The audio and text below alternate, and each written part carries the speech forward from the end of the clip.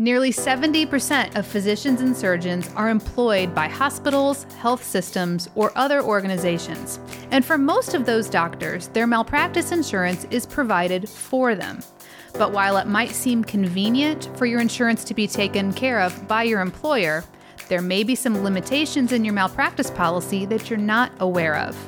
In today's episode, we're going to talk about the 3 biggest risk areas for employed physicians and give you specific action items for each so that you can practice confidently in the years to come.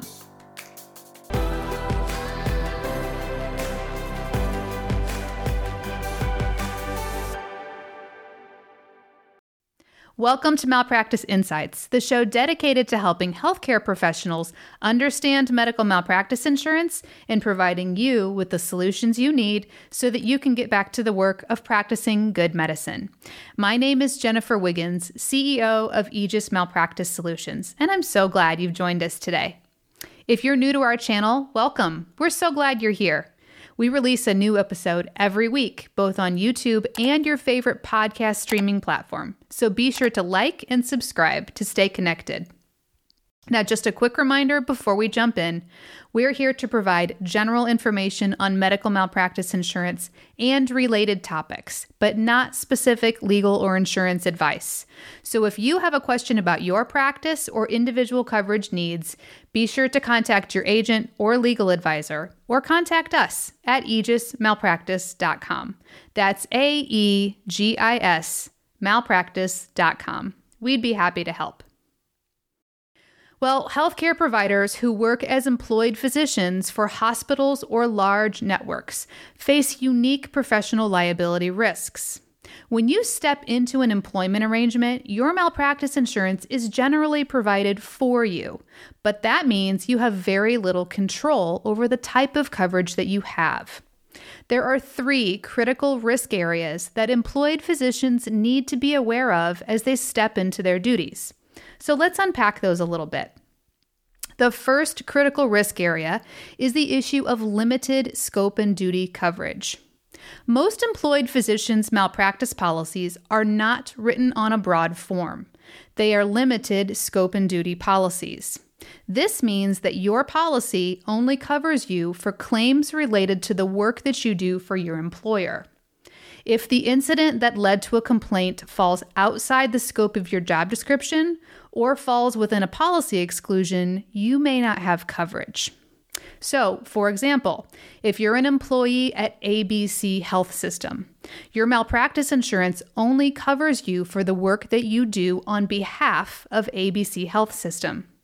Any other work that you do, perhaps as a volunteer at the local walk-in clinic or serving as the team physician for your son's baseball team, is likely not covered under your malpractice insurance through the hospital.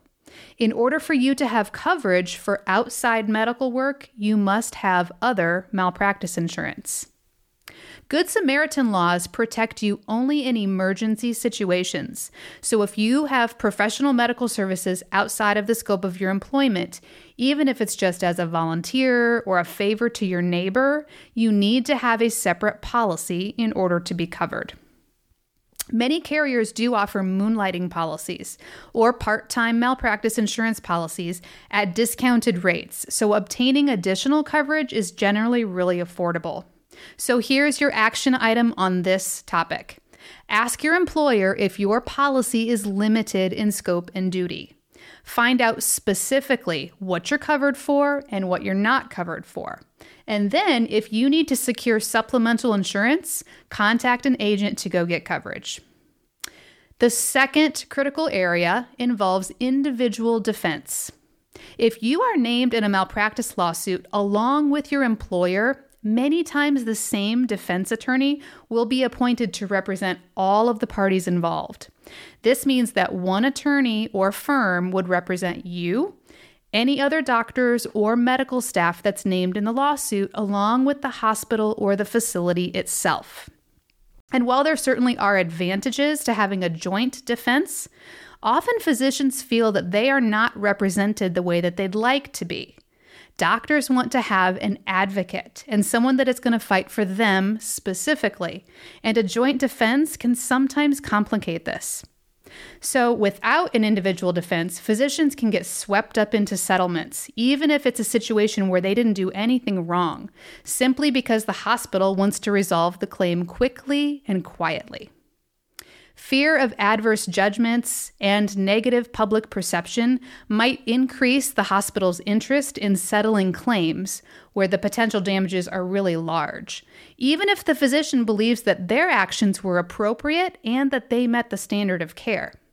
So this can cause issues for doctors in the future, since any paid malpractice claim or settlement on their behalf gets reported to the National Practitioner Databank. The National Practitioner Databank is an online database that houses reports with medical malpractice payments and certain adverse actions related to healthcare practitioners from all across the country. And unfortunately, your malpractice claim history is a permanent record that hospitals and credentialing organizations and malpractice insurance companies and future employers can all view publicly. So if you feel that your individual interests are not being served during a malpractice case, then ask for your own attorney. It's important that doctors are their own advocates in this area, so don't hesitate to ask for a defense attorney to represent you individually if you need it. So here's your action item on this topic. Ask your employer what happens in the event that you're named in a malpractice suit along with other individuals and the organization itself.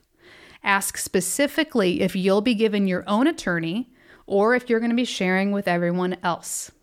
You might even want to know if those attorneys are in-house attorneys or if they're outside counsel. Then, if necessary, ask them if you can request your own attorney should you feel that you need individual representation. It's better for you to have this agreement worked out with them ahead of time instead of dealing with it after a lawsuit has been filed.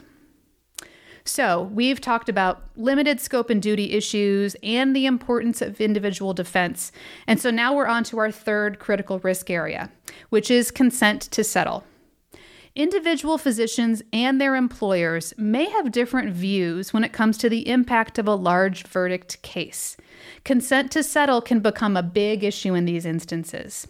When your malpractice insurance policy contains a consent to settle provision, the insurance carrier must obtain your direct written consent before they're allowed to settle a claim on your behalf. Consent to settle is really important because it allows you to play an active role in the handling of your case. It gives you a voice in your defense. It's important for employed physicians to ask if they have consent in their malpractice coverage, because without it, your hands are tied, and the hospital can settle a case that you're involved in without your okay. And as we've talked about before, any paid malpractice claim will be reported to the National Practitioner Databank, and it will remain on your record forever. So here's your action item on this last topic. Ask your employer if you have consent to settle in your malpractice coverage. Read your malpractice insurance policy to know your rights when it comes to matters of individual consent. And if you need help understanding it, then just ask a knowledgeable malpractice insurance agent who can help you read through the policy and really know what it says. And if you find out that you don't have consent, then you'll need to consider what that means for you going forward.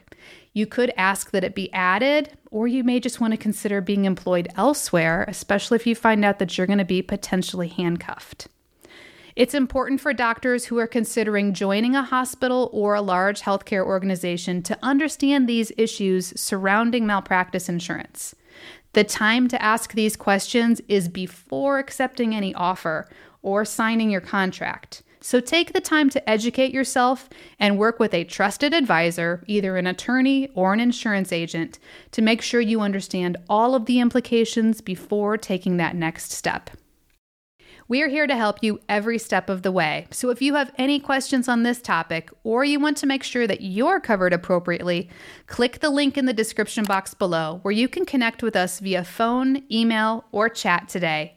And if you're listening, please visit us online at aegismalpractice.com.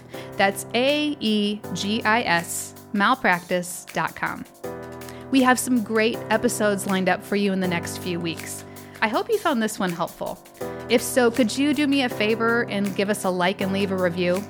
And be sure to be subscribed to our show so that you can catch our next installment of Malpractice Insights, where we're dedicated to helping you understand medical malpractice insurance and providing you with the solutions you need so that you can get back to the work of practicing good medicine. This is Jennifer Wiggins. Thanks for joining us.